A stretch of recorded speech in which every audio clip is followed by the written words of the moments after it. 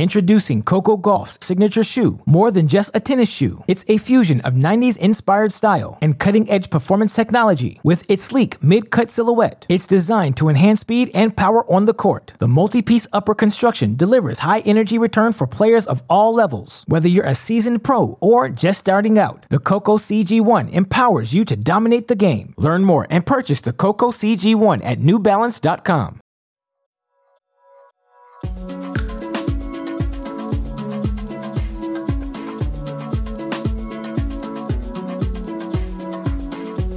Hey everyone, welcome to the Tennis.com podcast. I'm one of your hosts, Nina Pantic, joined as always by Irina Falcone.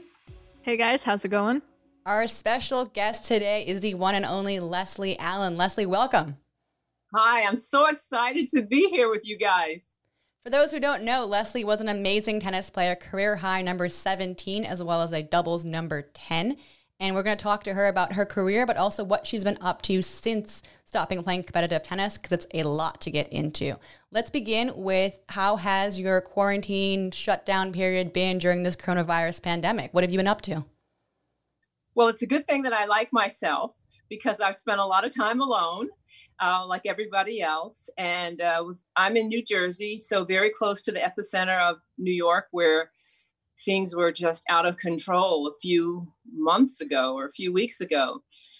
So one of the things that I decided that I would do once I heard that it could be helpful was to sew fabric masks. So I just went to my sewing area, dug out all the fabric that I had, because I work in real estate as well. So usually for my client, I will sew them a handmade apron, and I just had all that fabric and turned it into masks and donated it to the hospitals, and they accepted it. They sent us, I did it with another tennis player, Kyle Copeland Muse.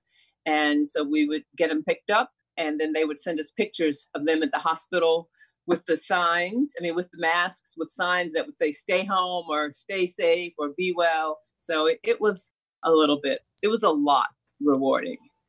So what else have you been focusing on during this pandemic? Tell us a little bit more. Well, one of the other things that I did, I spent the last few years working with some tennis athletes that were on an NJTL Excellence team, and were now heading off to college. And I wasn't quite sure that they knew all of the things they would be facing as a student athlete. So I did a virtual training with them, and they were from all across the country. It was about a dozen of them, and they had different challenges and things to figure out or interview current athletes. What's it like? So it was really eye-opening for them, rewarding for me, because my friends, they call me the professor, because there's two things that I do. I either get up in the morning and I profess, I'm going to do this, I'm going to do this, I'm going to do that, I'm going to do that. And usually I'm spinning like a top, and I don't do any of it. So they can hear me in my cadence. Oh, you're professing now. They just say, we don't even listen to you, because we know you're not going to do but maybe one thing on the list. But the other thing that I do as a professor is I love to teach, and you even experience some of that. I just love. So it was rewarding to work with the athletes and some of my individual clients virtually to do Win for Life training. So how do you guys know each other? You mentioned, Irina, from working together. What have you guys been up to together, I guess, in the past couple of years? The first time, I followed her career, and since she was from New York and lived not far from where I lived in New York, we were both in Washington Heights. Irina, would you say you were Washington Heights too? I typically say Washington Heights, but I'm more in Wood, in like 207th Street. Yeah. That's why I asked, because I know there's a difference. But anyway, we were New Yorkers, kindred areas. And so I was coming down to do some Win for Life training with the boys and the women, or the young men and the women, just to help them be ready for what they might face on the tour in terms of media training. How do you do interview techniques? How do you pivot and not answer a difficult question? How do you get your point across? And we bonded right away, because we both loved HGTV, and we still do. So that was, 2015. And then I guess the last time I saw her was in November. I was doing Win for Life training at the Sloane Stephens Invitational Camp. and Irina was there as one of the guest coaches and speakers. So we've just kept up over time with the magic of text. So do companies like the WTA and USTA then hire you and Win for Life to come and teach people and train them? They need to. I have done some. I'm always involved with Billie Jean in the Power Hour, and I haven't done as much with the USTA, but perhaps I will. You never know. So it's my passion. So I'm not going to chase people to take the opportunity to get better and to have to improve your ability. I think when we feel more confident about ourselves, especially as young women, you just do better. You play better on the court. You're not worried about some things because I'm going to ace that interview. I'm not worried. I know how to speak at this party. I'm not worried. And that's just one less thing you can check off your list. So, I believe it helps you. Introducing Coco Gauff's signature shoe. More than just a tennis shoe, it's a fusion of 90s inspired style and cutting-edge performance technology. With its sleek mid-cut silhouette, it's designed to enhance speed and power on the court. The multi-piece upper construction delivers high-energy return for players of all levels. Whether you're a seasoned pro or just starting out, the Coco CG1 empowers you to dominate the game. Learn more and purchase the Coco CG1 at NewBalance.com. Hi, everyone. You're listening to the Tennis.com podcast with special guest Leslie Allen. She's telling us how Althea Gibson influenced her career. Keep listening.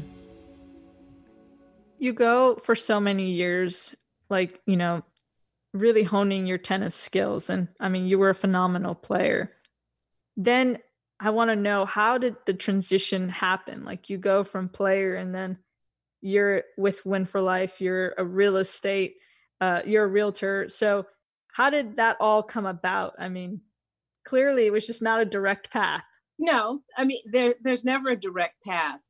I think what was really helpful for me is when I showed up on the tour, Billie Jean was still in the locker room. And this is before everybody wore headphones. So you were forced to have to talk to people and you also, it wasn't a time where you made enough money where you would travel with a coterie, which was like a little bubble that you would be in and not have to interact. So we were forced to practice with one another, come down in the morning, have breakfast with one another, talk to one another. And Billie told me there were 4 things as a professional athlete that I had to do. One was to work on my game so I could put the best women's tennis product out there because it was still in the building phases. 2, to interact with the fans because they're the ones that are the butts in the seat cheering for you. Interact with the media. So, none of this, no, because Billie would tell stories. They would have to chase the media to try and cover them and also work with the sponsor. So with that tutelage, I always did those 4 things throughout my entire career and established relationships based on that. And the first things that I did once I stopped playing was to be on the event management, the event promotion side with the tour sponsor. So I didn't know all of the, let's say, corporate speak, but I had a great mentor in Edie McGoldrick and Jean Washington. And so I would just take copious notes in the meeting. But what I did know, if a corporate person was planning a particular promotion at an event or an activity, I was able to say, no, you can't do that because it's always windy there. So all your stuff's going to blow away. Or no, you're not going to get a player to come here and go there and go there. That's not going to happen. Or suggest this would be a good way that you could showcase your sponsorship or develop a relationship with a player or something like that. So it was a transition. But I have to say, I can remember the first time that I walked an athlete off the court. And because doing the media was part of what I was responsible for. And you know how when you play and you hear the applause, you can also feel the applause as you're leaving the stadium. So as I was walking this athlete off, the crowd erupted, to an appreciation. And I was like, wow, that's not for me, So it was just a mind shift that you had to make. It's not for me. But in terms of dealing with the athletes and dealing with the media, the athletes were easy because, as tennis players, we are excellent at coming up with excuses, right? On why we can't do something. I can't do this. I have to do this. I can't do that. I have to do that. And so there were 4 event managers with the craft tour. And if I was assigned to a particular player, because we would usually split them, and there was usually 2 people at a particular event, or sometimes 1 event manager. If they got me, they knew there was nothing they're going to say that as a reason why they couldn't do an interview. They'd be like, okay, this, and I was like, really? That's all you got? No, you're going to do this. So that was just the talk in the locker room. Oh, Leslie's here. Forget it. You're going to just go do it. Just do it, get it done, and you can get on with it. So, I mean, that was a positive reputation because I wasn't bullying anybody, but basically I was like, okay, come with it. What you got? Because, this is your responsibility. And they would do it. We had a good rapport. What was it like, though, being part of the tour in those days? Because you were playing in the late 1970s, early 1980s. What was that? How different was it back then? It's not that long ago, but long ago enough that women's tennis was very different. Well, it was a really interesting time because the tour was shifting from country clubs to big arenas. So we would play in Detroit in Cobo Hall. We would play at the Los Angeles Forum. This is pre-Staples Center. We would play in the Boston Garden. So for tennis to be on that big stage was making a real statement. And there were usually like 1 or 2 players from a particular country. So you were forced to interact with, you played board games in the locker room.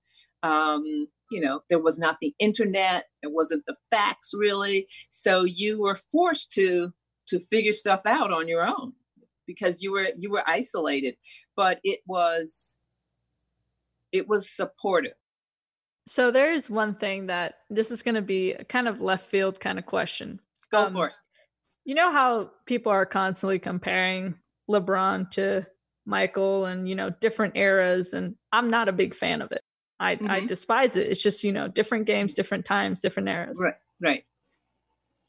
Did you like playing in your era, or would you rather have played in today's era? What I really would have liked to have done was to have played volleyball and been an outside hitter. So somebody would toss the ball up to me, and all my job was to smack it down somebody's face. That's really what if I'm gonna do something, that's what I would have liked to. So you wouldn't even be playing tennis then? No. I'd be an outside hitter all day long. Just, all right, set it up, and I can do what? I can smack it. Okay, let's go. It's like hitting a short overhead at the net all day long. Wait, did you not choose tennis then when you were young on your own? Because I feel like you had a different path to how you got into it. You weren't a big fan as a kid, right? Oh, no. Well, see, my mother played ATA tournaments and ATA tennis, which was the African-American counterpart to the US LTA at the time. So I grew up every weekend of the summer. My mother taught school so she could have the summers off so she could play tennis. So she played competitive tournaments, ATA tournaments, all summer long. Every weekend we would go, and then she would play all day long. I was miserable. I didn't want to be there. I would be at the playground. And then the ATA had a little circuit, Philadelphia tournament, a DC tournament, and you stayed at people's houses when they came. We lived in DC at the time. They would come to my house. But there were some juniors that played tennis at that time, but I was not one. So I played but I took lessons. She got me out there. I played when I was 11. She sent me down to Althea's mentor, Dr. Johnson, to his house, his tennis camp for a summer. I hated it.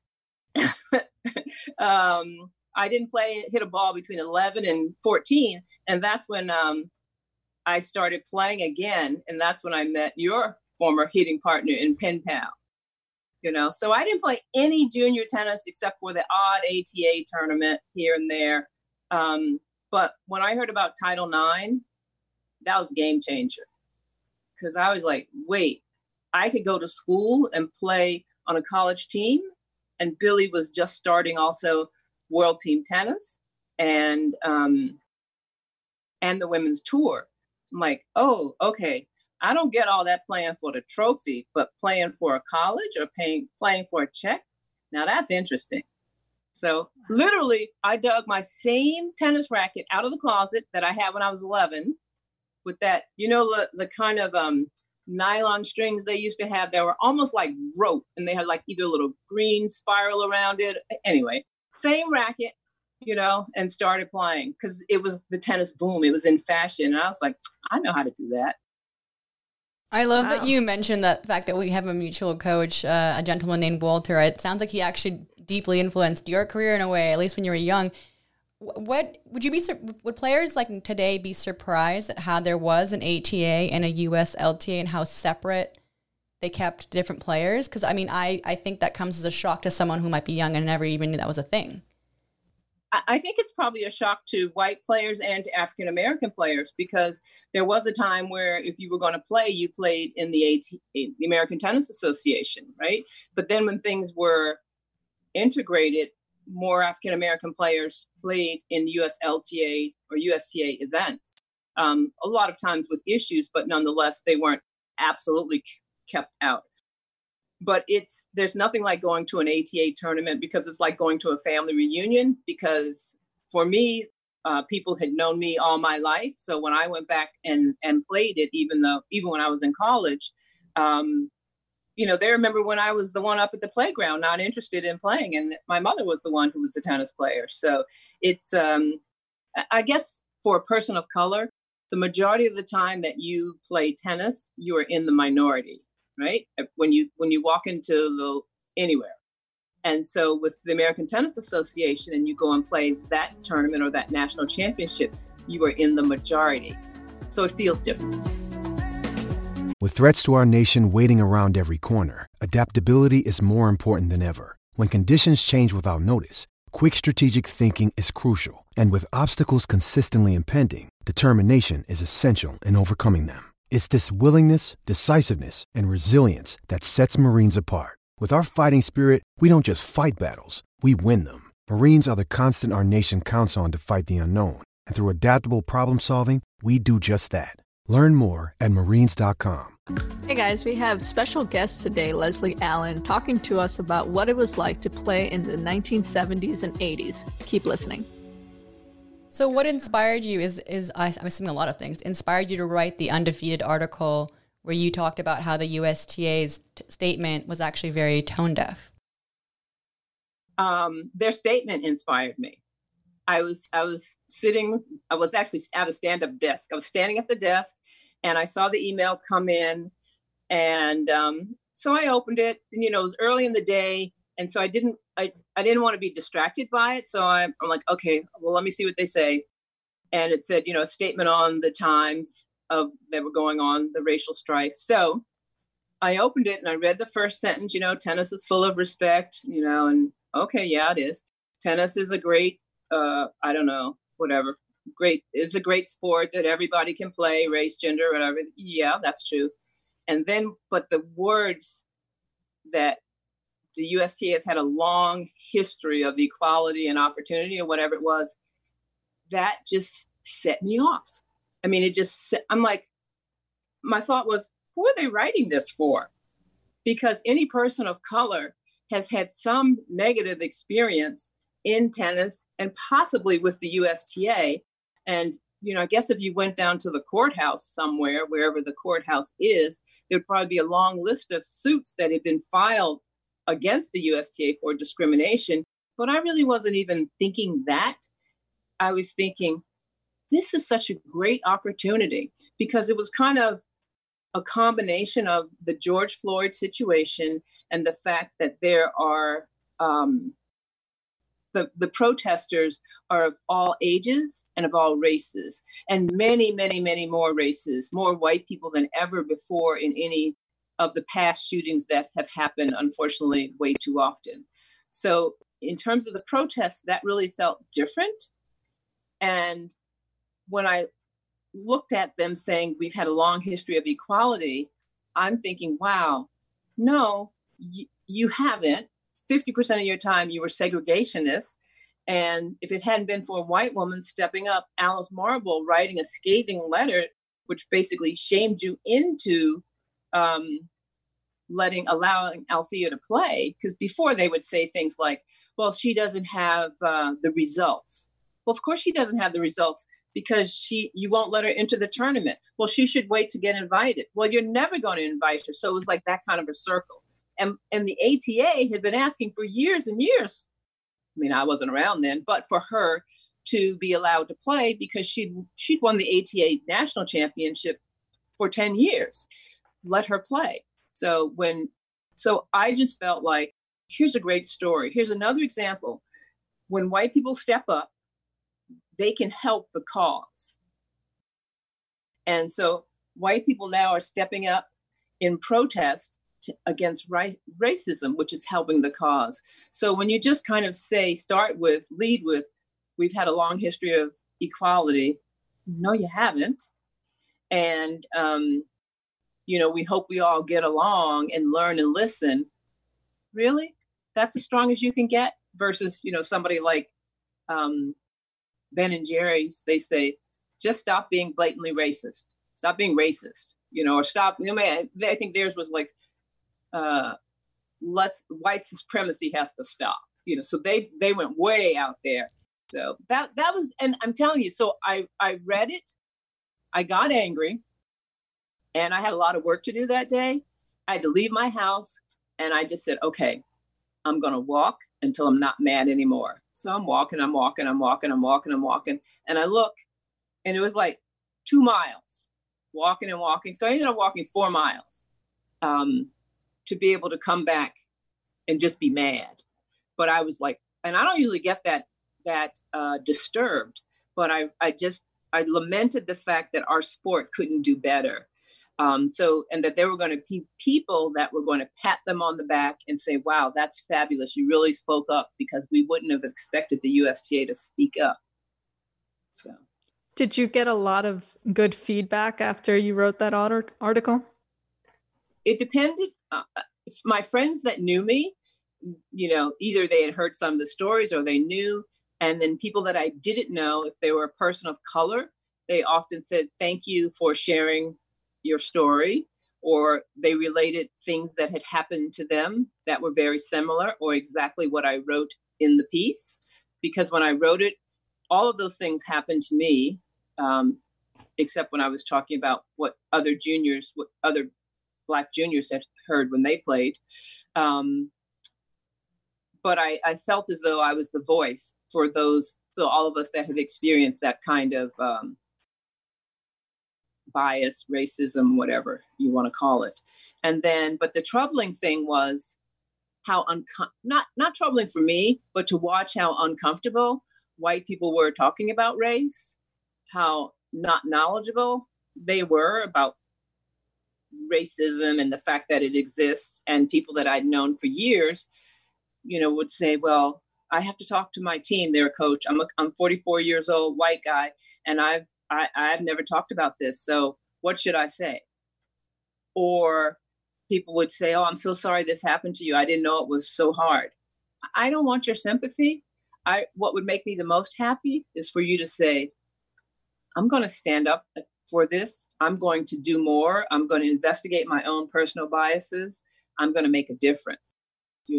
They kind of would get stuck either on some aspect of the story of what had happened.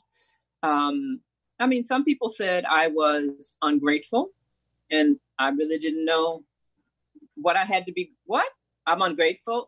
Some said, oh, you must have hallucinated in Paris, that I was bitter, or, so it's been across the board, but I think it has at least started a good conversation. There is a lot of work to be done. What is your take on these young players, Naomi Osaka, Coco Gauff, standing up, using their voice, doing everything they can? I think Sloane Stephens is what many, many, many, many players. Sasha Vickery, we just had on, is another example of these players standing up and trying to do something. I think it's fabulous. It makes me proud. And what was interesting, because in another article talking about Coco and her activism, I just referenced the fact that for her entire life, there have been Black tennis champions. So she doesn't have to worry about, oh, I'm going to mess it up for the next guy if I say something. Versus me and my generation, it's all new, a Black woman on the tour, I better be on my best behavior because I don't want to mess it up for the next generation. So for her to have that freedom and to take advantage of that platform is fabulous. It's absolutely fabulous, because basically they're saying, we're tired of this. You know, my grandmother, Coco said, my grandmother was fighting this battle. Why are we still going through it? You love my music, you love our culture, but we're still getting treated this way, and this has got to stop. So I think it's powerful, and people are unapologetically Black, and if people ask me the question, I'm going to tell them what the real deal is. Where before, you know, it was just, you know, you just put it back there in your backpack. It's just, here's another instance that happened. I actually asked this question to Sasha Vickery on an unrelated note, but what statement, or like, if you had a chance to just kind of speak to anyone that, you know, both sides of the coin, every single race, and if you were just to make a statement, what would the statement be about? Would it just be like, you know, like Ben and Jerry, the white supremacy has to stop, or what kind of statement would you have? I mean, I think Alice Marble said it really well, and something to the effect that, you know, Althea was a tennis player and she just wanted the same opportunity that Alice Marble had to compete, and that, you know, people are people. But, you know, our country wasn't founded on that premise, right? Because my family started out as property. And just based on that, from going from property to person, there have been a lot of laws and institutional biases that have kept people down, so they can't, I mean, like, I'm in real estate, for instance. So just as a sidebar, if I compare two families, maybe you've inherited your grandfather's house, but this family doesn't have a grandfather's house because this family over here, the Black family, wasn't allowed to get a mortgage, wasn't allowed to live in a certain neighborhood, so they couldn't transfer that wealth to the next generation. So it's around us.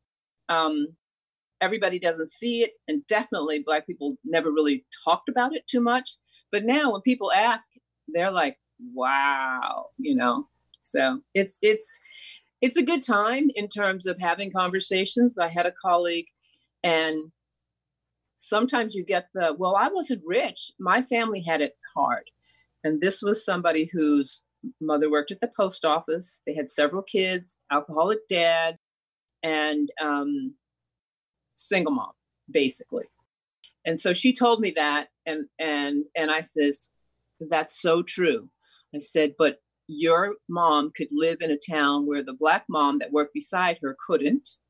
So when your mom sold that house, she got more money than the Black mom. Black mom wasn't probably paid as much as your mom, but she still had to do all the things that your mom did. You know, her insurance rates were higher because she lived in a neighborhood where the crime rate was up because she couldn't live in a better neighborhood like your mom. So I could see her make the total shift, like, oh, okay. Even though it was difficult for my family, it was more difficult for a family of color just because of the color of their skin, right? So that was the thing that, you know, everybody's had it hard at some point. But, and one of the examples that I've heard people explain, so you're a fish and you're struggling, you know, to get down the river, trying to get down the river. And when you're Black, it's like you're swimming upstream, going the other direction. You're still trying to make progress, but you're going against the current. So you got to work that much harder. You talked about how now it's like a very freeing, and if it's a good time. Is it liberating to talk about this freely? It was very cathartic. And there were many other times that I really wanted, or situations that I might have dealt with them differently or more vocally, or called somebody out on their BS or their bad behavior or their racist behavior. But, you know, I was worried about the term that I used, being Kaepernick. You know, I wanted to stay in the tennis industry. I didn't want to be labeled as a troublemaker, because that was one of the ways that we could be controlled, because you didn't want to mess it up for the next one. So now I'm like, you know what? I'm only speaking the truth, my truth. Those of you haters are going to hate, as they say, but I just like for it to be educational, informational, and I'm not the explainer in truth either. That's not my role either, because some of the questions that I ask or that I say is, my entire life, I have had to live in two worlds. I've had to live in the greater white world and the African American community. And then sometimes you straddle both of them. So many white people have had the luxury and the privilege just to live in their world. And so now at 40 or 50 or 60 years of age, for people to say to me, oh, I never noticed that, or I had the privilege of, yeah, you did. So don't come to me all of a sudden expecting me to explain something. One of the things that I tell my athletes is, whenever you walk into a room, you should be prepared. You should know something about the people in the room, what the purpose is, and what you're trying to accomplish. So that's one of the lessons in Win for Life training. So when someone comes to me, basically says, well, tell me what to say to the Black people or to my team, or tell me about this, it tells me that you're so privileged that you're not going to take the time to learn. I think everybody is just exhausted. It's exhausting being Black, It's exhausting on a daily basis, I live in a complex that I think about when it's cool outside and I have a hoodie on. Oh, I don't, should I put my hood up? Maybe not. That's exhausting, but that's just real. My daughter's in Georgia. She has a short natural like mine. So, she gets the same Black boy talk as well. Put your hands here. If the police come, don't do this, don't do that. It's that stuff is exhausting. We're just tired of it. But, but I'm not the only one. And I think as I shared my story, so many others said, that was my story too. So it's like a license to breathe. I just want to say that I'm glad that you are feeling comfortable to share your story, especially here with us. I think that Irina and I are honored to have you on and talk about all this. But this being Kaepernick sentence that you had in that story really stood out. A lot of things stood out. But at the Battle of the Brits over in England, Andy Murray, I think Dan Evans, Jay Clark, they all knelt. Mm-hmm. And it was, I don't think we have an anthem, but the symbol was made. Everyone got down on one knee before their match. Mm-hmm. What do you make of these tennis players taking a stand like this? Well, I don't so much look at it as tennis players as they're humans willing to, when you're a tennis player, you're independent. So it's good that they are doing that. And I think they're less concerned about their brand because now, because it's topical. So let's see what happens in 6 months or in 9 months. But you're in the in crowd right now. I mean, I knew that one of the athletes retweeted my article, but then took it down. So that just means, okay, somebody got to them, but what can you do? Yeah, there's a fear of backlash of people hating on you, but it doesn't make any sense. Yeah. Wow. That was a lot. I guess my willingness to sort of share my story, because I knew that over the years, people have seen me in a lot of different capacities, from being a player to being a tournament director, to even when my daughter had a really rare blood disease and she needed a bone marrow transplant. At the US Open one year in the locker room, 100 players, whether they were staff, coaches, players, they came in, and this is when you would have to do a blood draw to test your bone marrow or to see if you were a potential match.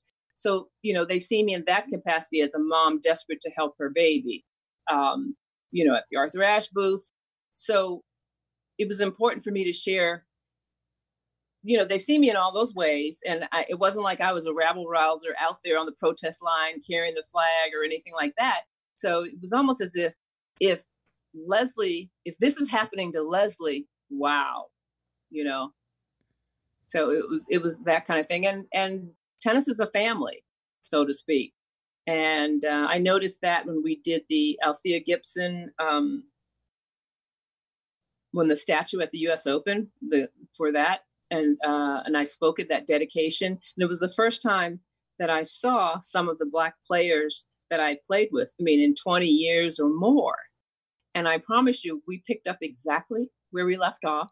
And it was really kind of hysterical because we were all up in a suite. And the same way we used to kid with one another, we immediately fell into that. We're also very bossy. So, you know, go get this, get that. I need this, you know, but that was just how we would interact with one another. And people just kind of watched how we kind of had a shorthand. So that's also, you know, every experience I had in tennis was not horrible, but that's just one of the additional things that you carry along, you know, that negativity that just comes with, you know, that's the exhausting part of being Black. You personally knew Althea Gibson as well. I did. The first time I met her, well, I think I met her as a kid and I thought, wow, she's giant. On our TV, or console TV in my house growing up, there was a picture. I still have that picture. There was an 8x10 picture of Althea autographed to my mother. Who grows up with a picture of Althea Gibson on their wall? Most Black people have Martin Luther King, John F. Kennedy, Jesus. I had Althea Gibson. And then when I was a rookie pro, she had me, a sportsman's club in Boston, which is an indoor Black tennis facility, had me, Zena, Kim Sands, and Andrea Buchanan come up and train with Althea. We hit for an hour. And she said, all right, ladies, sit down. What are your goals? So I was so proud. And I said, I want to be good enough to play. I want to be good enough to play in the main draw of WTA events. Because at that time I was in the quali. So I was like, qualities suck. I want to be in the main draw. So if I'm in the main draw, then I've arrived. And so she, you know, so I don't know. I guess I thought I was going to get a pat on the back. She looked at me and she was like, with your wingspan, and she stuck her arms out, you need to be thinking about winning WTA tournaments. And that one sentence changed my life because, first of all, I was like, okay, so this is a 2-time Wimbledon and US Open champion telling me this. She knows something. And, oh, I have to change everything. I have to go for the fences. I have to work harder. I have to. So. And within a year or so, I was. You did, though. You won the 81 Detroit WTA title. Yeah, I did. And what specifically did you change? I mean, was it like night and day kind of thing, or was it more just like mentally you were just geared to win? It was the mindset that I could be that good, that I could be good enough to win tournaments and not just settle for showing up, but thinking that you could win. So then that just made me push harder in terms of training. And mind you now, a couple things. I didn't play in junior tournaments. I never had a junior ranking. I never had a national ranking. I didn't even have a local ranking. So when I was in college playing at USC, I played at the bottom of the ladder, played number 6. I did not play doubles because I did not come to the net at that time. And so by the time I got to the pros, when I graduated, I'd started coming to the net. And so my game was still accelerating where many of my peers had already peaked, you know? So I kept getting better. So it was the right combination of Althea playing with a big old Prince racket. So I'm like, okay, you got to be able to volley with that thing, and working hard. But it was the mindset. It was like the permission to believe I could do it, because when you look at no ranking, bottom of a college ladder, who the hell's gonna think they can win a WTA tournament? You know, just goes to show what just one comment like that can really affect someone, can really change someone's life, which it clearly did. Yeah, you can win for life. That's really why I do the win for life, because either some of the training or one lesson that they learn will change their life. And so that's really, because I know that happened to me. I think this is a note we can definitely end on, a win for life note. So good. Yeah. Thank you so much, Leslie. This was You're awesome. Quite welcome. Okay. I'm so glad that you were able to take some time today and shed some light on all things. And we're just so happy that we got to hear your story today. So and thanks for being a Win for Life protege. You're doing me proud. Love it. You were a great professor. Yeah. Thanks, all Leslie. right. From the Tennis Channel Podcast Network, this has been the Tennis.com podcast. Be sure to subscribe to stay caught up. We're available on Apple Podcasts, Spotify, and every major listening app, as well as tennis.com/podcasts. You can also see the videos of our episodes on Tennis Channel's YouTube page and Tennis.com's Facebook page. We're your hosts, Nina Pantic and Irina Falcone. We'd like to thank our team, editor and audio designer and video editor Christina Kaseva, producers Alexa March and Sean O'Malley, and executive producers Shelby Coleman, Kyle Einhorn, and Andy Chu.